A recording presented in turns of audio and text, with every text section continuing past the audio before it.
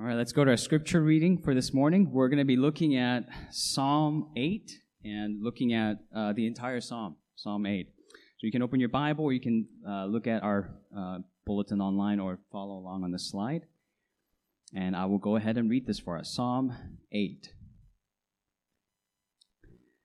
O Lord, our Lord, how majestic is your name in all the earth. You have set your glory above the heavens. Out of the mouth of babies and infants, you have established strength because of your foes, to still the enemy and the avenger. When I look at your heavens, the work of your fingers, the moon and the stars which you have set in place, what is man that you are mindful of him, and the son of man that you care for him? Yet you have made him a little lower than the heavenly beings and crowned him with glory and honor. You have given him dominion over the works of your hands. You have put all things under his feet. All sheep and oxen, and also the beasts of the field, the birds of the heavens, and the fish of the sea, whatever passes along the paths of the seas. O Lord, our Lord, how majestic is your name in all the earth. The grass withers, the flower fades, but the word of our God will stand forever. Let's pray together and dive into God's word. Our Heavenly Father, we thank you for this word, and we pray you give us wisdom now to hear it, to receive it from the bottom of our hearts, and the wisdom to walk away with something to put into action, so that, Lord, we would be wise in living in faith, faith that is active and faith that is alive. So, Lord, teach us, help us, guide us, we pray, in your Son's name. Amen. We're continuing in our series, Worldview, and we've looked at 4 topics so far, right? Scripture, Christ, faith, and grace. Now, here's a question. What does the Bible say is the ultimate purpose for which God gave us the Scriptures, which reveals Christ, and through him gives us faith to trust in his unmerited grace? What is the purpose of all this? And the answer can't simply be, so you and I would get to heaven. Because the question is, what is he getting us into heaven for? That's the question. You know how little kids can ask you like an infinite number of why questions and drive you crazy? And my kids have certainly done that. And we can certainly do something like that with God. God, why did you give it? Why did you create anything? Why did you allow this or that? Why did you allow your son to die? Why does he save? And why is he coming back? Why? But did you know that the Bible actually does bring us to a final stop on this train of thought? My sort of final stop for my kids could be, because I said so. Right? So stop arguing. But the Bible gives us something much, I think, more satisfying, at least intellectually, than because God says so. And the answer is glory. The answer is soli Deo Gloria, which is a Latin phrase for the glory of God alone. For the glory of God alone. It's all for the sake of the recognition of the glorious honor of God's name. That's the final why. It's the end to all why questions. It's all for the glory of God alone. Now, the natural objection that I think anyone can raise at this point is, doesn't that make God a little egotistical, right? It's all about me. Doesn't that turn God into sort of this glory junkie, as it were? This deity who wants all the attention for himself, ultimately. Now, let me give you 2 short answers to that before we dive more into our text. And what I just want to do is just kind of help you put away that distracting question just for now, so we can focus on the text. There is, first of all, this irony in this objection, and that is the one objecting to all of this ultimately being about the glory of one being is himself making this all about the glory of one being, himself. The trouble we have with the glory of God alone is, then where's mine? Where's my glory? Doesn't that demean my status? And that's not true. But I want to just show you that assumption first. And then here's why it's not true. And I'll try to explain this through an illustration. To this day, one of the most incredible live musical performances, and I haven't been to that many. Those are expensive. But I've actually made it to a live Yo-Yo Ma performance. It was absolutely the best thing I've ever seen, like live, musically speaking. And there was this, just throughout the whole evening, this sense of reverence and just silence in awe of what he was doing on stage. And when he was done, everyone got up and just applauded for a good 5 minutes because we want more, right, for the encore performance. Now, what if in that moment, what if just in the middle of the concert, a man were to stand up and say, hey, what is up with you getting all the glory and all the attention? Why don't I go on stage and fiddle around a little bit with your cello? Just so you won't be so egotistical and be so selfish in drawing all the attention to yourself. Because there are thousands of other people in this room. Why is one person getting all the attention? If that were to happen, what would happen to him, that man? He'll get thrown out immediately. Why? Because what he's utterly failing to realize is that it is the joy of the thousands of people in that room to give all the attention and all the glory to one person on stage. It is their joy. What he's failing to realize is the joy of just beholding Yo-Yo Ma playing on the stage and the absolute silence of the audience. The absolute reverence and silence coming from the audience.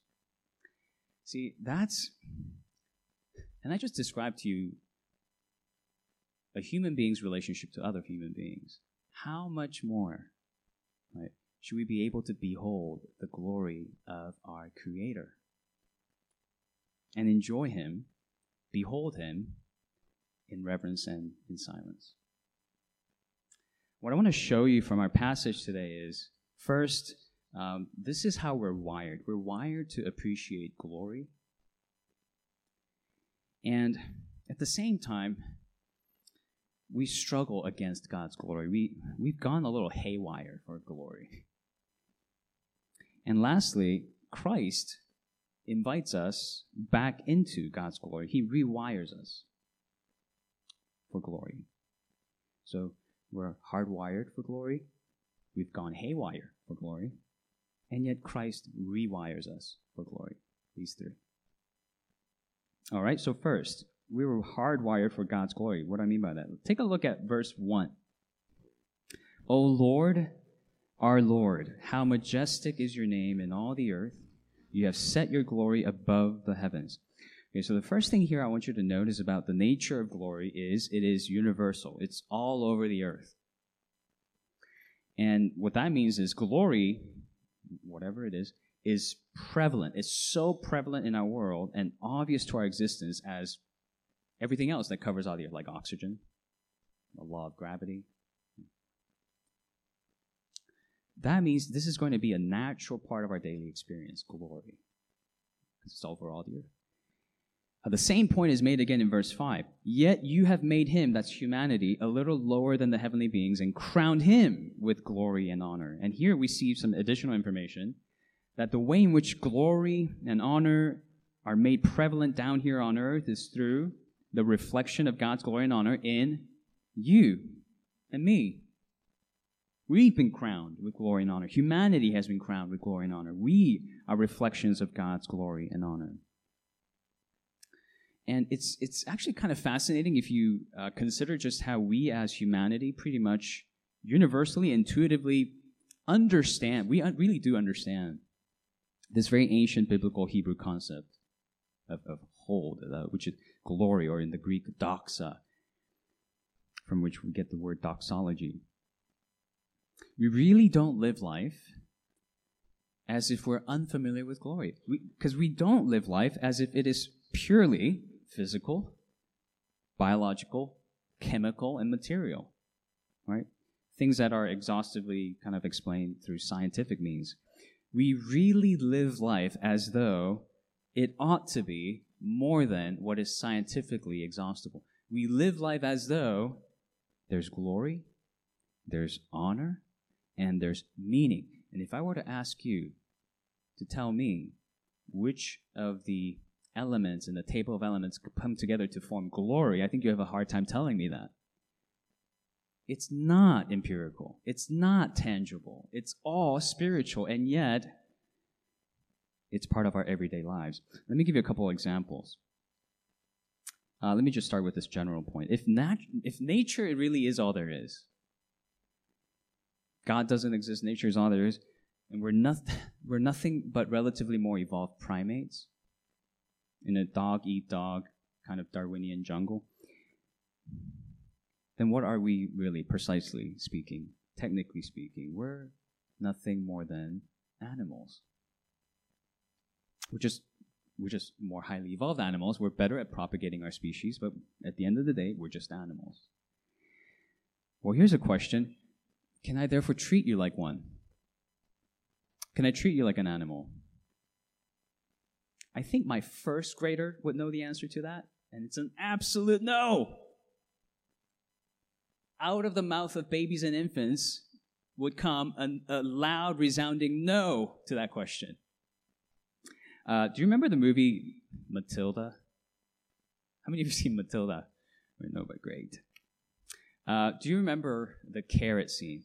No, you can't remember the carrot scene because you haven't seen it. There's a scene where Matilda's brother, who's a bully, he uses a spoon to flick a carrot at Matilda on her way out the door. Terrible thing to do. But what Matilda does is she uses her magical power, make the carrot turn around, and fly back towards her brother and straight into his mouth. And he almost like chokes on it and dies almost, but he coughs it back out. But as he is coughing, his father, you can hear his father in the background saying, "Chew your food, you're an animal." And I remember watching that as a schoolboy, as a little kid, thinking, what a terribly mean thing to say. What a terribly dehumanizing thing. I didn't use the word dehumanizing, but you're not supposed to use that word on a human being, calling them an animal. Something told me, even as a child, deep down inside, even a bully like Matilda's brother doesn't deserve to be called an animal. Somehow he's endowed with more than that, more glory and honor. Here's another example. If nature really is all there is and we're merely a conglomerate of atoms and chemicals and in this naturalistic universe just busying ourselves, propagating our species, why do we not sound more like that, like that's our priority when we enter into relationships, especially romantic relationships? For those of you sisters who are single, and you believe one day maybe God will call you to be married, if a man were to go on one knee to propose to you, and the words that followed were, "Hey girl." I'm throwing back to the Ryan Gosling "Hey girl" memes from back in the, I don't know if you remember those. "Hey girl, let's propagate our species. You seem very advantageous to my survival. Let's get Darwinian together." Right? Do you think you would say yes to that, just head over heels fall in love with that? Even if it was Ryan Gosling saying that to you. I hope you would say no, right? I hope you would have the good sense to run for the hills. We laugh at this silly example, but really, what's so wrong about that in a purely naturalistic, materialistic, Darwinian world? See, this can only be repulsive to us if we actually live in a world that is so much more than what is visible, what is seen, and what is testable in the lab, but in a world in which there are image bearers of God reflecting the glory and honor and majesty of their Maker. Then this makes sense. It makes sense why we function this way. It makes sense of our day-to-day experience in all of the earth. It's because we're hardwired for glory. We can't live without glory and honor. Sure, we want to live and survive, but we know we're living and surviving for something more than living and surviving. It's a means to a greater end. We want to live so we can love. We want to live so we can be loved. And that's why we sing about love and write poems about love, right? Have you thought about that? Just what is the practical benefit of like just a Shakespearean sonnet? Why are there entire graduate school programs built around Shakespearean sonnets? Why do we spend so much money, time, energy, intellect on poetry about love? And here's maybe even what's crazier. Why do we go beyond wanting to recognize and seeing love to wanting to pass into it and experiencing it and embracing it ourselves? We don't just listen to love's music. We want to dance to it. We want to enter into it ourselves. Why is that? And the only rational why there is to this is because you are crowned with glory and honor.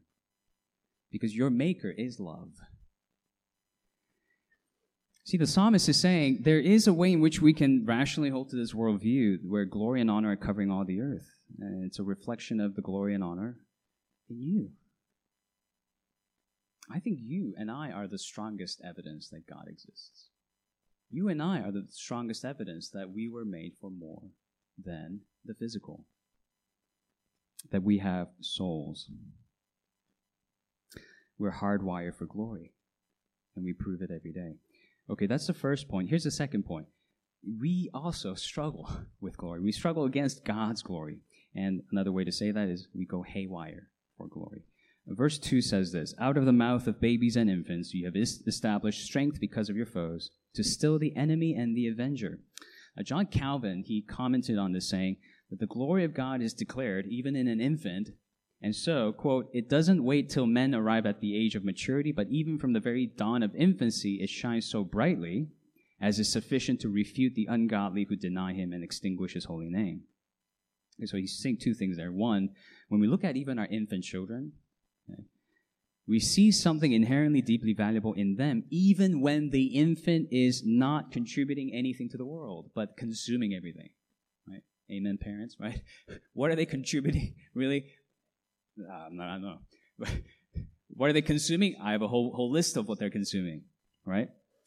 In a very revelatory way, the infant testifies to the glory of humanity that's displayed within their very being, not because of what they're capable of producing, not because of their product, but because of their being. And what's also fascinating about this is that there is, therefore, this glory of humanity that is displayed, and maybe best displayed, not in their ability to be independent, but in their dependence. Utter dependence. The glory of a human being is not in their independence, but in their dependence, ultimately on God. Right? There is nothing attractive about an infant who is independent from his parents. That's actually there's actually something deeply wrong about that picture, right? And what Calvin is saying is, behold your relationship to God. It's only beautiful if you are dependent on him, not if you're independent from him. And the other thing he points out here is just the struggle that humanity also has against God's glory. They're enemies against God's glory. They're those who want to extinguish his glory. There are those who want to be like an infant without a parent. It leads to a tragic separation and declaration of independence. And the Bible says that the ultimate cause of this separation is sin.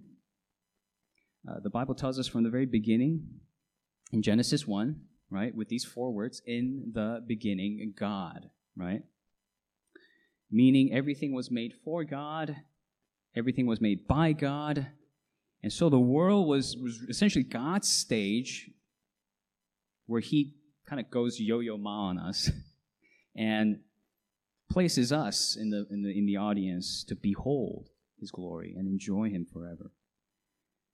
But sin enters the picture in Genesis 3, And what happens is humanity begins to make a desperate attempt to upstage God, right? And live their lives not for God's glory, but for self-glory. And this is what sin has always done. That's what it's done to Lucifer and his fallen angels. It's what's done to Adam and Eve. That's what sin is doing to us. Sin turns us into glory junkies for self-glory, not for the glory of God.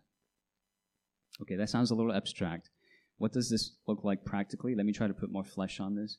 This means, for one, right, as we seek our self-glory and make that our purpose in our existence, whether it's pursuing a career right now in our lives, getting married and having a family, working on our health, bodily appearance, all of these are done now for the sake of hallowing our own name, for the sake of displaying our own glory. It's to prove that we are glorious enough.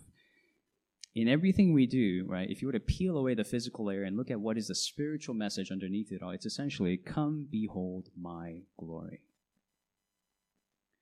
That's what's at the root of every sinful heart. And we suffer the consequences of this. That's why I use the word junkie or an addict.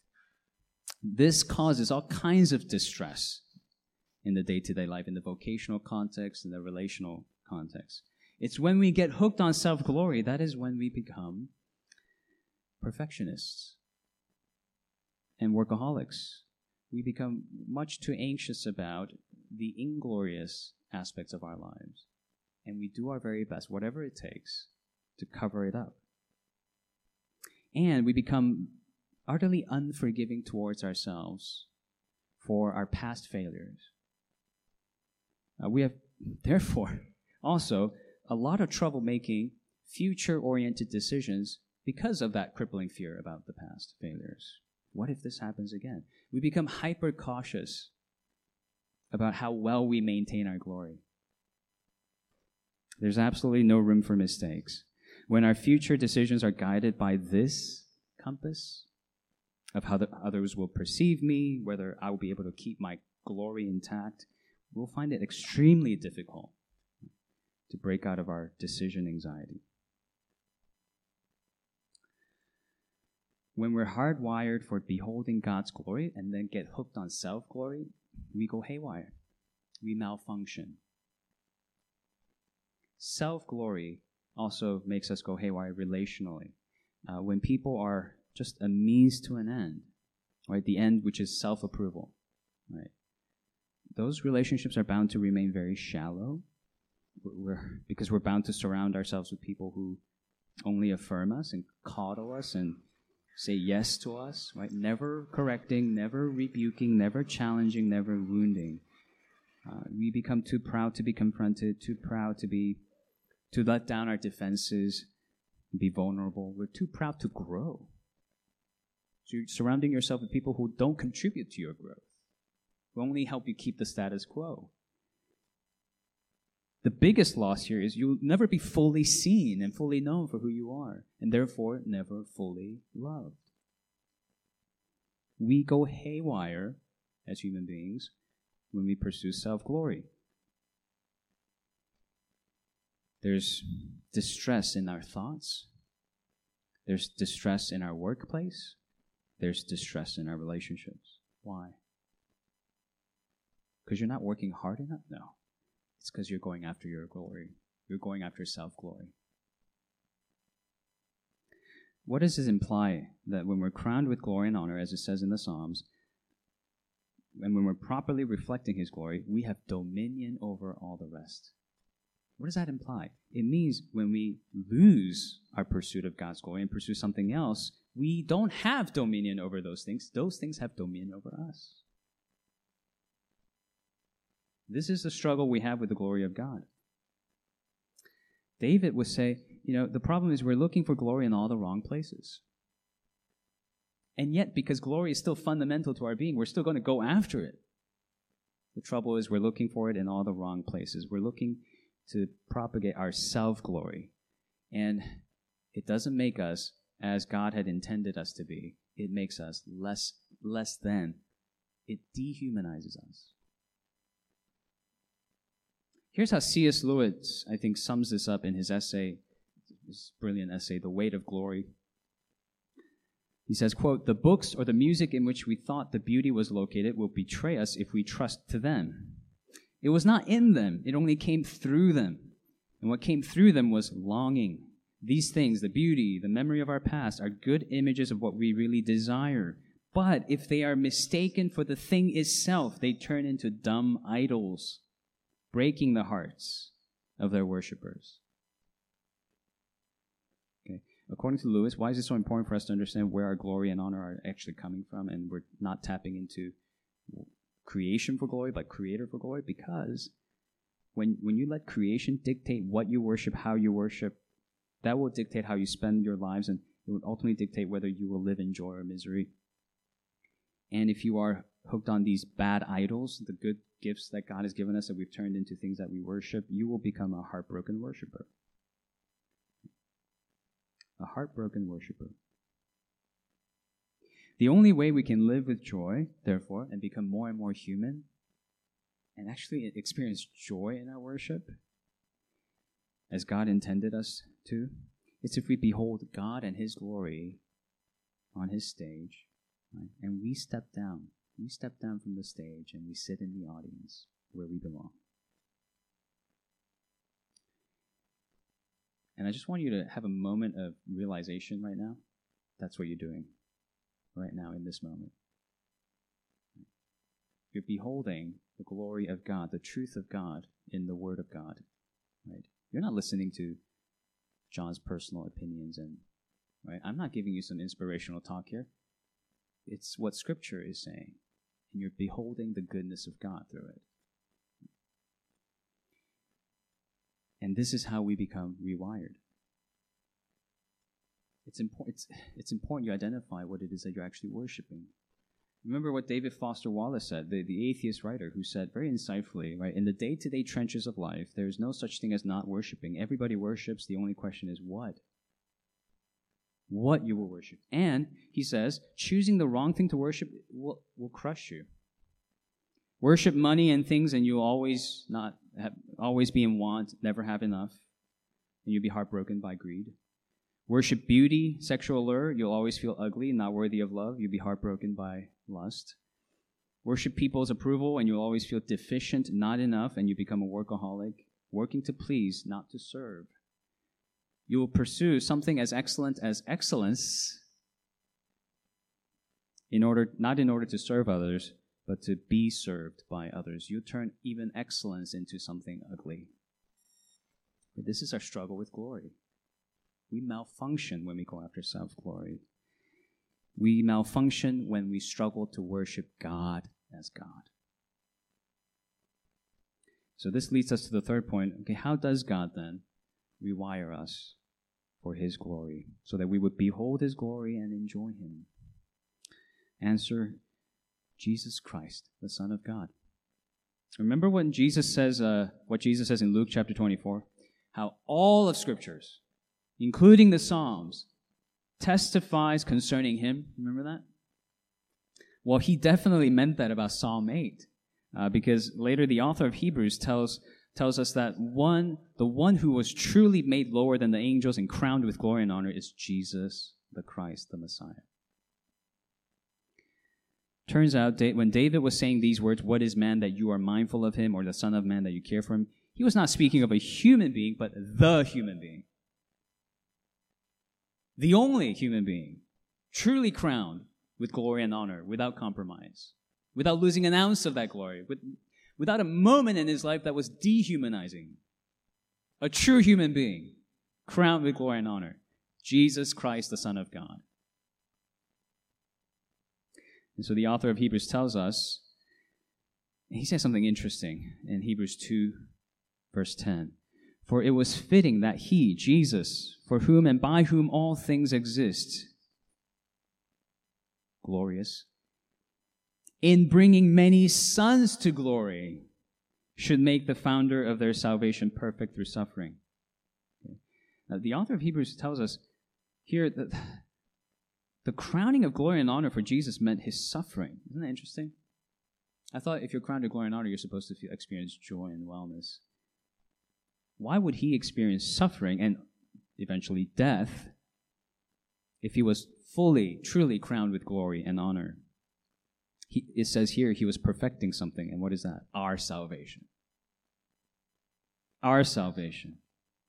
His suffering and his death was itself an act of his grace, gloriously rescuing sinners who cannot save themselves.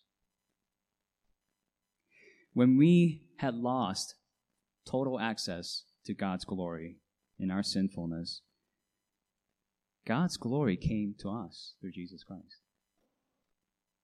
And this great exchange happens, where the glorious life that Christ lived becomes ours, and the inglorious life that we've lived becomes his on the cross. And that's why he had to suffer and die. The theologian David Van Druden put it like this: the Lord was indeed, quote, the radiance of God's glory and the exact representation of his being, according to Hebrews 1:3. And the glory of the one and only Son who came from the Father, full of grace and truth, John 1:14. His appearance was not a detour from or alternative to the story of God's glory in the Old Testament cloud, but the organic fulfillment of that story. Of old, the cloud, how the cloud came to rest on the temple, Jesus was the true temple. John chapter 2, verse 19. He is God with us, Matthew 1:23. He is the dwelling of God's glory among men, John 1:14. The gospel, the good news is the radiance of God's glory, Christ, came to us when we couldn't come to him. And that's the glorious gospel of grace. This good news that is so thoroughly God-centered. In the beginning it was God, and in the end it was God. It is given to us by God. This salvation is given to us by God through his word alone. It's accomplished by Christ alone. It's received through the gift of faith alone, and it's started and finished by the grace of God alone. When we draw near to this gospel of grace and begin to behold it, sit in audience and worship before it and receive its call to worship, we begin to experience what it means for a human being to be rewired for the glory of God. Now we're beholding something that God has done, only he could have done for the sake of saving sinners who've gone haywire for glory. And we experience the joy of worshiping him. And the joy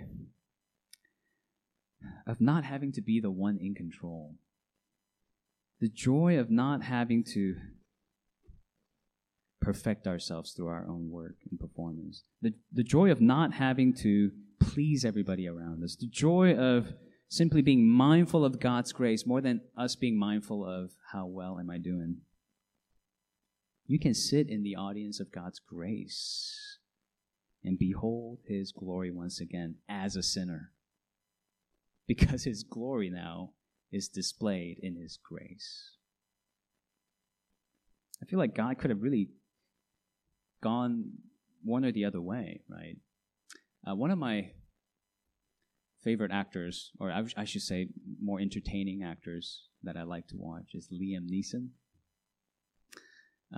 Maybe two of my favorite movies would be the movie Taken and Schindler's List. So in the movie Taken, right, a bunch of evil people kidnap his daughter, and what does he do? I will find you, and I will kill you, right? And that's exactly what he does. He just unleashes wrath on those guys, right? Doesn't save a single one of them. He just right, destroys them, saves the daughter. What's my response to that?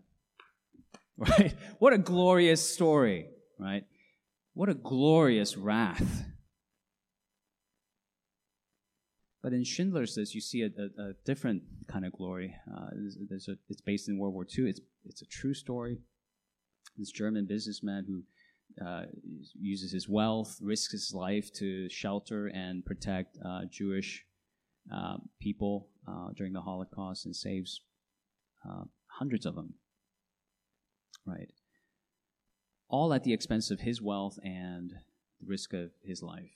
Right? And then at the end of the movie, you see those living witnesses just, telling their story, telling the story of Schindler. What's your response to that? Right? Because that's a glorious story of grace.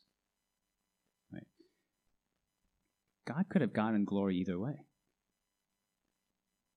If he were to just go wrath on us, what do you think the angels would do? What a glorious story. You've recaptured your glory. And yet he chose to tell a different story, the story of his glorious grace. So we get to be participants. The evil people who have kidnapped his glory get saved by his grace. Are you mindful of this, guys? Are you mindful that the glory of God in your life now is his grace? Your salvation through Jesus Christ, which began with God and will end with God. He who foreknew you and preordained you will be the one who sanctifies you and glorifies you. He who began a good work in you will bring it to completion. Are you mindful of that? Because it's to the degree that we're mindful of this that we will join in with the psalmist and say, "O Lord, our Lord, how majestic is your name, not mine, not my past performance, current performance, future career goals, but how majestic is your name in all the earth. How majestic is your grace in my life. How majestic is your grace in my marriage. How majestic is your grace in my parenting. I have all that I need in your grace." You can step into, therefore, all the earth with this refrain. You can step out into the world, right? You can step into work and step out of work by faith. You can start work and stop work and go to bed at a reasonable time because your glory is not in your work anymore, but in the glorious grace of your Savior who's poured out his glory into your life. And you can be sure of one thing: God cares intensely about his glory. And if he's deposited his glory into you, he will bring that glory into completion. It is our joy, it is for our benefit and our gain that God is all about the glory of God alone. Because he's made it his glorious agenda to save us to the uttermost. Please let this control your thoughts. Let it control the way you approach work, your studies, and let it control the time that you go to bed at night. Let's pray. Our Heavenly Father, your grace is amazing. The fact that you are mindful of us. We actually fill your mind. And in your mindfulness of us, there's no impatience, there's no short-temperedness, there's no bitter disappointment or cynicism, just grace. Grace that is greater than all our sins, grace that is greater than all of our failures, grace that is able to carry us through to the finish line to behold your glory face to face. Help us to be mindful of this glorious grace. And Lord, teach us every day just how liberating it is to live under this grace, to behold the glory of your grace. And Lord, free us. Free us from our self-justifying, self-proving, self-glory addicted lives. Free us, Lord. And may we see even the failures of the past, the distresses of the past, as a part of this glorious story of how you are redeeming us, how you're restoring us, how you're healing us, and you're making us new one day at a time. And from one degree to another, you are conforming us to the image of your glorious Son. So fill us, Lord, with hope, with renewed strength for today.